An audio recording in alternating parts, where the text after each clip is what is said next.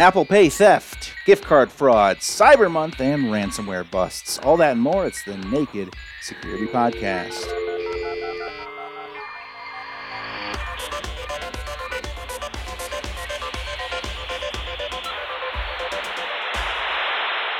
Welcome to the podcast, everyone. I am Doug. He is Paul. Hello, everybody. Hello. And we like to start this show with a fun fact, and I have a fun fact that's going to tie into our This Week in Tech segment later in the show.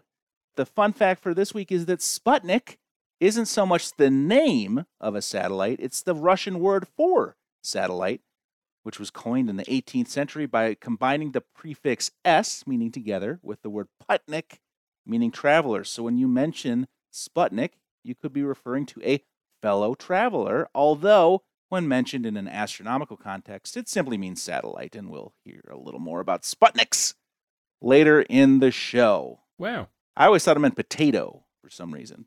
Why would you name a satellite after a potato?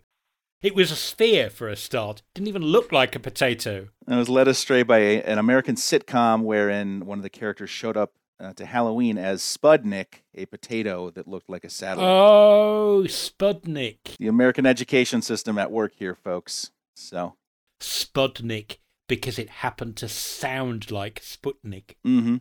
You thought, the Russian word for potato must be Spudnia or something. Something like that, yes. I don't think it is. Let us talk about... Speaking of Russian potatoes, let's talk about this Apple Pay hoopla.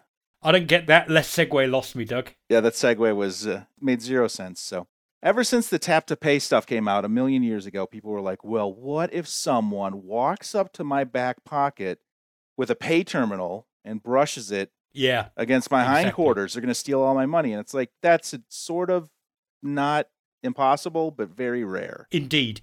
In theory, you can either move the card to the terminal, or as you say, you can bring the terminal to the card. And I've read stories, Doug, of people who did get fleeced this way. A few years ago, there was a story going around about somebody who allegedly got caught on the London Underground. I've no doubt that it has happened, but it never became a really big thing. I think because it's just too complicated and in-your-face crime where you're likely to get caught for the amount of money. Maybe you'd got a tap to pay coffee and you're going to have to basically rub yourself up against dozens of people in a tube train or on a bus. I mean, I don't know how it is in the US, but here you are going to get reported, and you have to have a payment terminal, which means you have to have a deal with some payment company who's part of the credit card system. As we've said many times on the podcast before, whether you love or hate the credit card system, it isn't cryptocurrency. There are checks and balances, and there is somebody at the core of it who's in control of the ledger. So I can't imagine you would be able to get away with it for long. As soon as the first reports came in, you'd find it very difficult, I imagine, to get a fraudulent payment terminal to wander around pretending to be a coffee shop while you're actually taking tube trains in London. That's with a credit card. The thing with a phone is Apple Pay and credit card-like payment systems on a phone. Generally speaking, the difference between tap-to-pay type systems, near-field communication payment on your phone compared to your credit card, is your credit card doesn't have a lock code, but you generally keep your credit card kind of out of harm's way. Phones, you do leave them on the table. You do hold them in front of you. They probably are more exposed to this kind of thing than a credit card would be, but generally we have a lock code or Face ID or a fingerprint or something that prevents them operating when we aren't expecting it. So generally with a credit card, even though there's no authentication of typing in a code on the card itself, you kind of have to get it out of your wallet, hold it in your hand. So the authentication, if you like, is that you physically need to do something with it, which generally doesn't happen by mistake. Yeah. Whereas with a phone, your phone does more often than you might intend, kind of lies around, right? You'd leave it on the table. And the lock code's there so that if someone picks it up, you're probably not that worried about them spending £4 on a bogus coffee. You're worried that they'll jump into your Facebook account and spam all your buddies, or that they'll read your secret emails or something. Mm-hmm. Ergo, lock code. And as you say, by default, the good news with something like Apple Pay, until you unlock your phone, it won't work. So this trick of getting your phone near a fraudulent terminal without you realizing it is kind of unlikely. Except for when you're using this express transit feature for those who use some types of public transport in some countries where the system is supported. And that allows your Apple Pay to pay credit card payments even at the lock screen, but only for certain merchants. If you're looking for it on your phone and you're in the UK, it's called Express Travel, is the Apple feature. Like I said, non-default. There are only two providers with whom this express transit / express travel system will work at all. One is TfL, Transport for London, and the other is a big UK bus company called First Group. So the theory is, unless you're taking public transport in London or you're going on one of First Group buses, this system, even if you've turned it on, isn't supposed to work. Because when you put your phone, or someone brings a terminal near your phone, they'd have to somehow steal a terminal from Transport for London and bring that to your phone wherever you are. And that's meant to mitigate the risk that it only works in specific circumstances with specific providers. But it does work at the lock screen, and as we've said many times on the podcast and on Naked Security and writing, every time you allow one extra special feature to operate at the lock screen, well, it's less of a lock screen and more of an unlock screen. And I do have some breaking news. This is available in the U.S., but not very widely available. Chicago, L.A., New York, Portland, San Francisco, Washington, D.C., and New York is the only place where it can be activated with a traditional credit card that you have in your wallet app. Every other city, you need to add a special transit card that's their own payment system there. So yes, I did look at that list. I was thinking of you, Doug.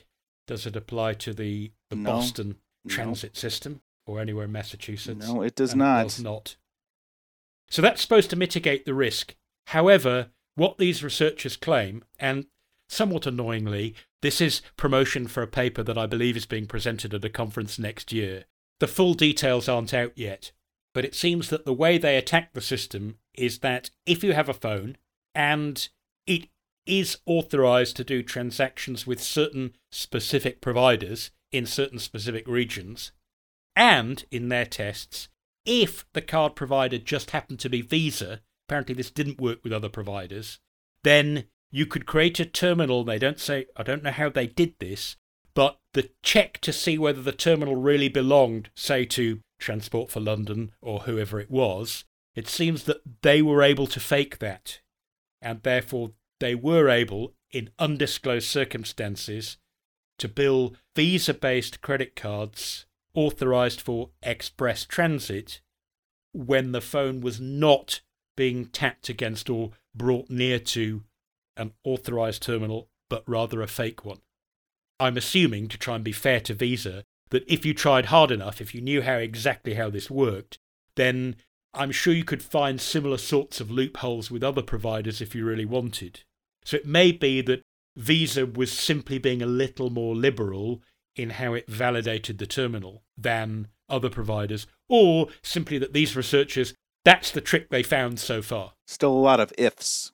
Yeah, and according to Visa, because it's an unauthorized transaction on your card, you're still covered by the usual terms and conditions by which you're not liable for these fake transactions.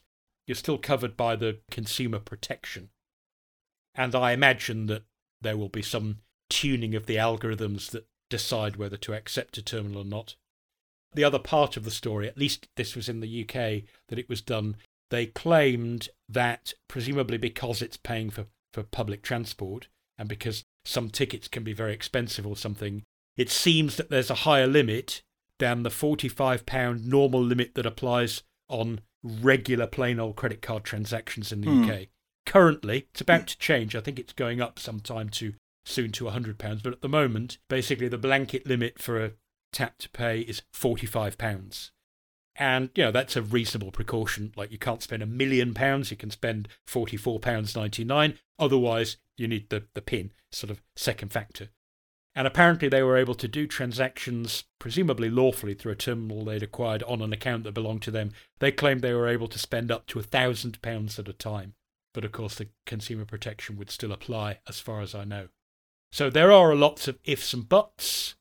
Whatever finally comes out in the paper, however much of a risk this really is, A, Express Transit is not enabled on anything by default on your iPhone, and B, it is your own choice to allow things at the lock screen, and my own suggestion is just go with the little bit of inconvenience. Because a lock screen where half the things are locked and half the things aren't, it's not really complying with that t-shirt of ours, is it, Doug? Dance like no one's watching, encrypt like everyone is. Basically, if lock screen means locked, then you never have to worry what the exceptions might be that you didn't think of. That's my opinion. Yep. So we do have some advice for people, 2 bullets, which have to do with this particular exploit, and 3 that are just good common sense. I think you covered one of them, is set the longest lock code and the shortest auto lock timeout you can tolerate. Yes, why not? If you're going to get used to lock codes and you're not going to allow things on the lock screen, practice your lock code. I use lots more characters than most people. I found it a hassle for about 2 or 3 days. Then I just figured, you know what? I'm over the hassle. It's part of how I use my phone. If sometimes everyone's thronging me, hurry up, I'll just step aside while I unlock the code privately. They're welcome to get their coffee or buy their train ticket ahead of me if, it's that important to them to save 30 seconds. Some other tips here. Again, you don't have to turn Express Transit on unless you want to, so leave it off. Yes. And then avoid using Visa cards with Express Transit if you're really worried. We're getting into borderline paranoia here, but if you're really, really worried, then just use a prepaid credit card if you're in a country that allows them, and just put money on that card that you only use for public transport. Mm-hmm. And then, of course, don't leave your phone lying around, and check your bank and payment statements for weird activity. It's just common sense. That's good. Yes, it seems that the premise of this attack isn't so much that you will be in Mornington Crescent London Underground station and somebody will have rigged up a fake terminal right next to the real one where they're likely to get spotted. The premise does seem to be that while you've got your phone out and you're waving around, or while it's sitting on your table in a restaurant or something, somebody will sidle up in an environment where they don't need to get quite as close to you as trying to fleece your credit card on a train. And therefore, it does seem to be predicated not only on having Express Transit enabled and having a Visa card, but also not keeping your eye on your phone. All right, that is how to steal money via Apple Pay using the Express Transit feature on nakedsecurity.sophos.com. And we shall move along now to a simpler time, a more elegant time of thievery, gift card fraud, and suspects that have been hit with money laundering charges for said fraud. Yes, I wrote this up because I just wanted almost to say thanks to the Department of Justice in the US. They've brought these charges, and if you look at gift card scams in the greater scheme of today's cybercriminality, it's easy to go, oh, are we really worried about gift card scams when ransomware's around, where cryptocurrency heists against bugs in smart contract systems are going on? We had a story recently, didn't we, where the amount involved was 600 million, and then Mr. White Hat, as he suddenly became, ended up paying it back. We had a case in Japan, it was 100 million. Don't know what happened to that money. Oh yeah, ransomware payments. Colonial Pipeline was what, 4.4 million? So good on them for going, we're not going to let gift card fraud go because it kind of seems like a lesser crime. And anyway, it only affects a few individuals and only for a few $100s each. Because when you look at the charges in this case, there are 4 people charged, and they're charged with possessing, is it more than 5,000 fraudulently acquired gift cards or gift card codes? That could add up to a lot. Yeah, Because I've read of gift card scams where the crooks, they're kind of aiming for $1,000 worth at a time. So they're going, go and buy the $200 ones. That seems to be the sort of median price that the crooks go for. They don't say, oh, go and buy me a $5 gift card. If you take those at an average of $200 each, that's $1 million, more than $1 million just sitting there waiting to be spent of somebody else's money that's already been put into the gift cards. So I just felt that it's easy to lose sight of what some people consider the lesser scams, because it's not the megacorps, the kind of people who can afford cyber insurance, who are getting hit, and therefore the scam amounts aren't up in the millions of dollars.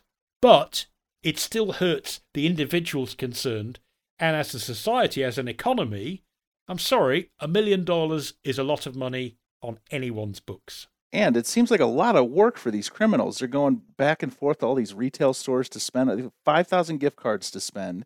And they're going around these Target stores in Southern California. And it's like, it's almost a full-time job just to try to spend this money that they've lifted off these cards.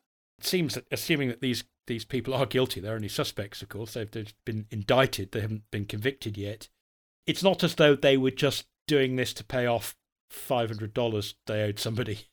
When you've got it down to a fine art of 5,000 gift cards, and you've got the process in motion where you've got the gift of the gab to go round 20 stores in an afternoon. Well, because you have to. It's only a semi-anonymous crime, because you can't just go online and order a bunch of stuff, because it has to be shipped somewhere. So you have to go to these retail stores and do all this actual legwork.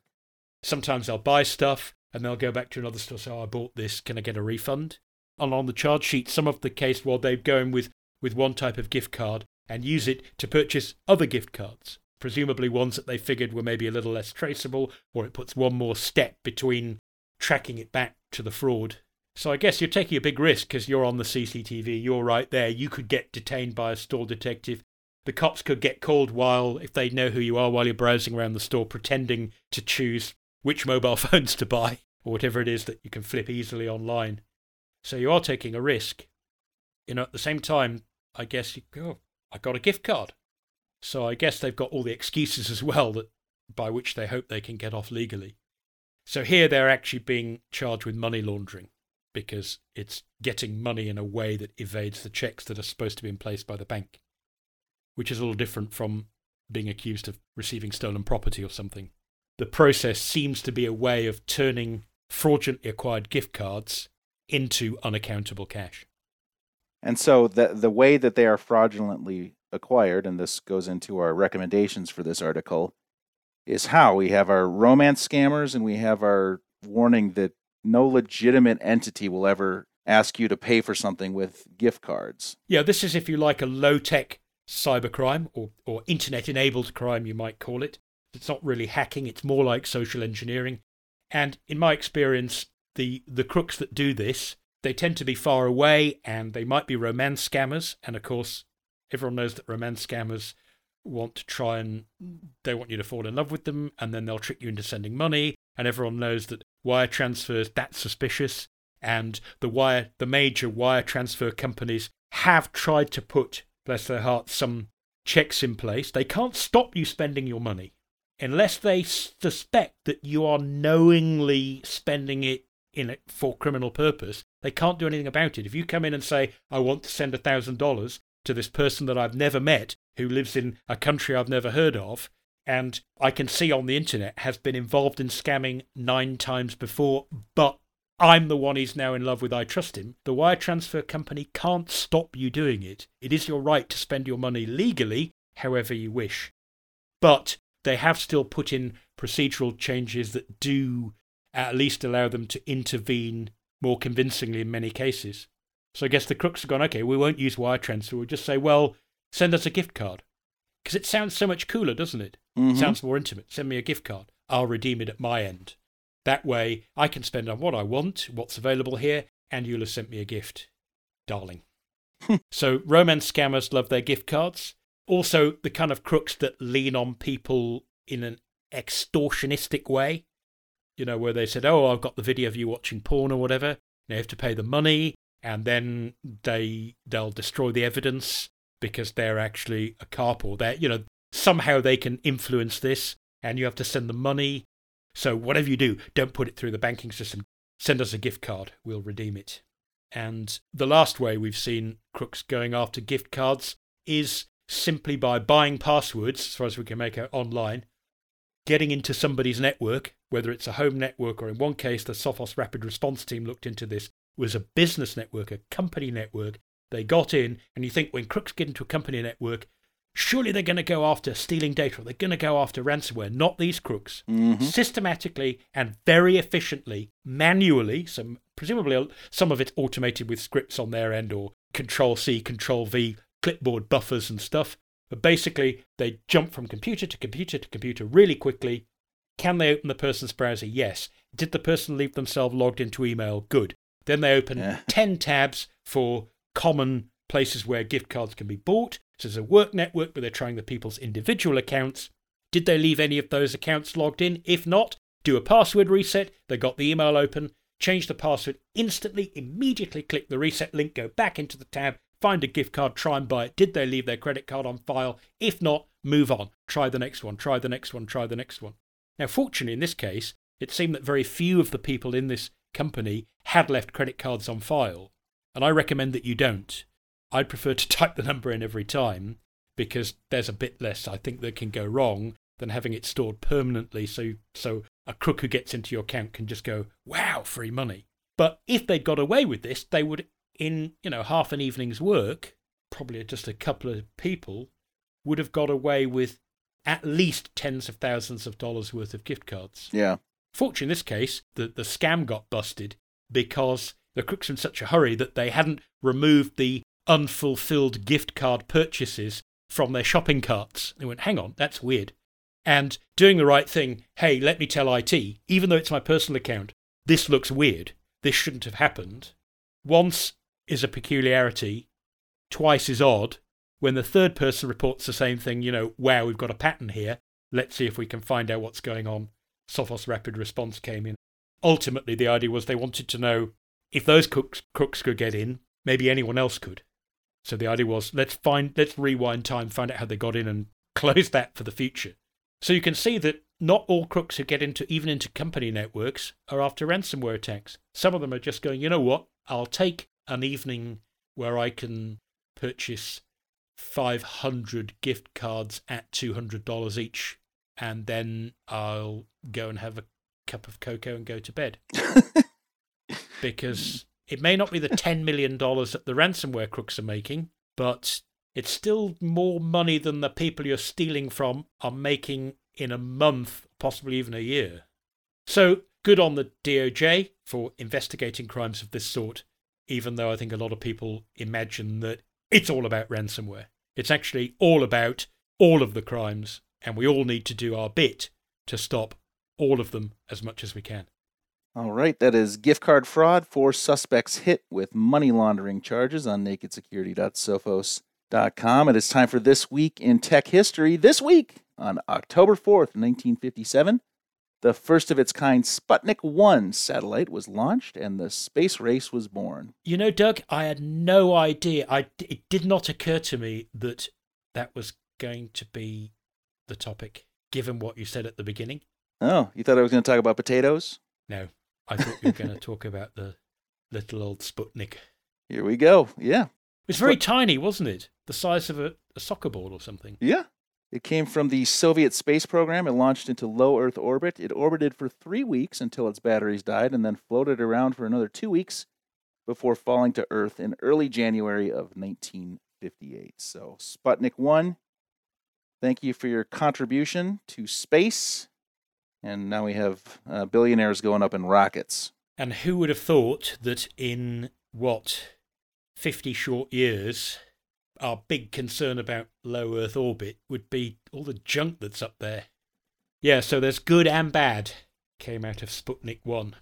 Do you think people like you and me will ever get into low Earth orbit for fun in our lifetimes? I find it quite exciting enough riding my bicycle around down a Oxfordshire, where the highest point, I think, somewhere around about White Horse Hill, is about 260 metres above sea level. I find that more than satisfactory. Okay. In the same way that I love the seaside, Doug, I love the ocean, I love the beach. Yeah. I love standing on the beach and looking out at sea and thinking, if I wanted to, I could get on a ship and just sail into open waters that don't belong to any country. And just knowing that I could if I wanted to is enough. Okay, very good. And then I can turn round, leave the beach, go home, and sleep soundly in my own bed. Speaking of sleeping soundly, it is Cybersecurity Awareness Month, and we want you to #be cybersmart. And we've got a bunch of useful content that you can use for whatever you need to protect yourself against. Yes, I think we made this point last week, didn't we, Doug, that the downside of Cybersecurity Awareness Month is it is a bunch of people like Sophos and like Sophos Naked Security saying the same old things that they've been saying for the last, the 18th year of Cybersecurity Awareness Month, I think. So why bother?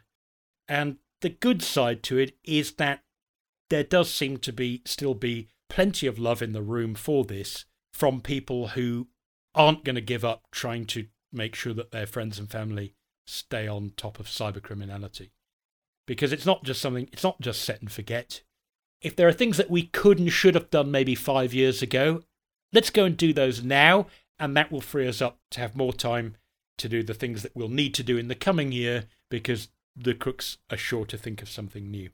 Yeah, and for anyone that wants to see how cybercrime fighters fight cybercrime, this is kind of an interesting look into how we do our work here at Sophos. And I can tell you, as someone that does this every day, it is nonstop adrenaline and 100% excitement. Right, Paul? Well, there are some people who have it even more exciting. Yeah. Because, we get to go in with tools like the GNU debugger and Gehidra disassembling engine and Hexrays and Metasploit. However, the one thing that we don't get to use, if you're just sitting in a lab-like environment analysing malware, for better or for worse, you never get to go out with semi-automatic weapons or massive petrol-powered angle grinders. What a great segue to our next story. It's almost like I planned it, Doug. Yeah. So that was Cybersecurity Awareness Month. Be cybersmart. And now we're going to talk about Europol announces 2 more ransomware busts in Ukraine. Yep. And this is a big one. Not quite as exciting as the last video we had on this, but these videos are very kind of fun to watch. I'm looking at the video, which is why I was mentioning what I call the BFG, which is the big fat grinder, the freeze frame of the YouTube video that the Ukrainian cyber police have uploaded. You can see the guy walking along with, I'm assuming it's a grind. Actually, looking at it now, I can't tell whether it's an angle grinder for cutting through steel doors, or it looks like a chainsaw. Yeah. Like, we're going to an apartment block, it'll have a wooden door. And I've just realised, of course, they probably knew the doors, if you remember, when you get in the video, the door opens outwards. Uh-huh. So you can't bash the door in. So maybe their trick is they just poke the chainsaw through and cut a policeman-sized hole in it and then step through gracefully into the apartment. But they certainly get power tools that they're allowed to use in what you might call offensive security. Maybe the people in the flat knew that, because once the cops had bellowed that they were there, very gingerly the door just opens. You just see it click and it swings open 2 centimeters, and then the police let themselves very gently in. Yeah, the door was opened as though it was, is this a friend of ours playing a trick on us? No, it's the cops. Okay, come on in. I think the door was opened up as, I'm going to release the latch and then I'm going to go back and sit quietly on the sofa where I was before. Yeah. Because, as the Vogons were wont to say, resistance is useless. We got some insights into how cyber criminals operate. A lot of them use the MacBook for crime and the Windows desktop for fun. And when it comes to hiding cash, a simple shoebox will do. Did you see that gaming computer in the bust video? I did, and there's confiscated. There's a comment on. Were you jealous? Yeah, there's a comment on the YouTube video that says like, I will do anything for an NVIDIA RTX video card. And they're like, well, okay, here's the plan. Like, we're going to start a... Oh, you think that? He said, join the gang. He got into ransomware just so he could buy the video card, yeah. Because you see the cops putting the MacBooks, the super slender MacBooks, they look like M1s, into the evidence bags and sealing them. And then the cop has to go and get that gaming rig. And it's like it's like a sort of... You get a forklift. Yeah, had to follow the health and safety lifting guidelines, didn't it? It's quite a beast of a computer. Yep. And then, as you say, the big fat stash of Benjamins in the clothing closet. It's odd, too. Like, how do you go from cryptocurrency to these stacks of perfectly... It's almost as if they went to a bank that would trade in the... Because these are perfect bills. How do you... Yeah, I formed the opinion that must have been some cash out that they'd done. Fresh packets of $100 bills, Benjamin Franklin's. I guess that was their immediate funds stash. Because in the last video, it was Ukrainian cash, wasn't it? They were all hryvnia banknotes, and they're quite colourful. Well, I saw those, I thought, wow, I wonder what those are. Freeze frame, and you can see 100 on every single banknote. And the design looks like a Benjamin to me. So I guess that they just had those in a shoebox, where every good criminal keeps their stash. As one does, yeah. At the bottom of the clothing closet. I don't know. Maybe that was their cut and run money. I don't know. No fancy bread makers in this one, but $200,000 cars, 2 of those, and $375,000 in U.S. currency and $1.5 million in cryptocurrency. So yeah, maybe it was just... And that gaming rig. Yeah, which had to be at least $3,000 to $4,000, at least. And it's not just the $3,000 to $4,000; it's actually having one. Yeah. Maybe it's not what you know, Doug. Maybe it's who you know. Exactly. So that is a must-watch video. It's about 5 minutes long. It's over on Naked Security. It's called Europol announces 2 more ransomware busts in Ukraine. So it is time for our Oh No, and I thought I would take a little break from the heartache this week. This is technically an Oh No, but you might be saying, oh yes, that's nice. So on Reddit, and some of you are not going to believe this is real. I was a little dubious at first. Doug, it doesn't have to be real. It's Reddit. Yeah, sure. Apparently, some of the things that are published there are not actually true. Okay, so, well, keep that in mind when you hear this story on Reddit. A user called Star Fury writes, I do service desk for a large hospital, and our user base is not really technical. A new hire calls, and they've received a laptop in the mail. She says her manager told her to call us to help with the process. I asked if she'd received any sort of instructions with a password to set it up. She said she did, and then the miracle happened. This is a quote from her. I'll just read these instructions and follow them to get things set up. You don't need to stay on the line with me. End quote. This brought a tear to my eye, as I've never had one of our users say this. I have a feeling we won't be hearing from her at all, which from a help desk perspective is a good thing. Isn't that amazing? An engaged user that is reading the instructions and getting things set up all by themselves, that is every IT admin's dream, and they are rare. And the great thing is, if the person doesn't need to call back, hats off to the person who wrote the instructions, because it means they probably are good at explaining things in plain English. Absolutely. To be fair, that is a reason I think why lots of people phone up, is they look at the instructions and it starts off by, take the yellow wire and attach it to the DBMP. Use the punch-down quango to flip the rutabaga into stirring mode. And you think, I'm a techie and I'm lost. Yep.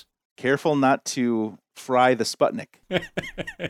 Well, if you have an Oh No that you'd like to submit, we'd love to read it on the podcast. You can email tips@sophos.com, comment on any one of our articles, or hit us up on social @Naked Security. We'd love to hear success stories, too. That's our show for today. Thanks very much for listening. And for Paul Ducklin, I'm Doug Aamoth, reminding you until next time to stay secure.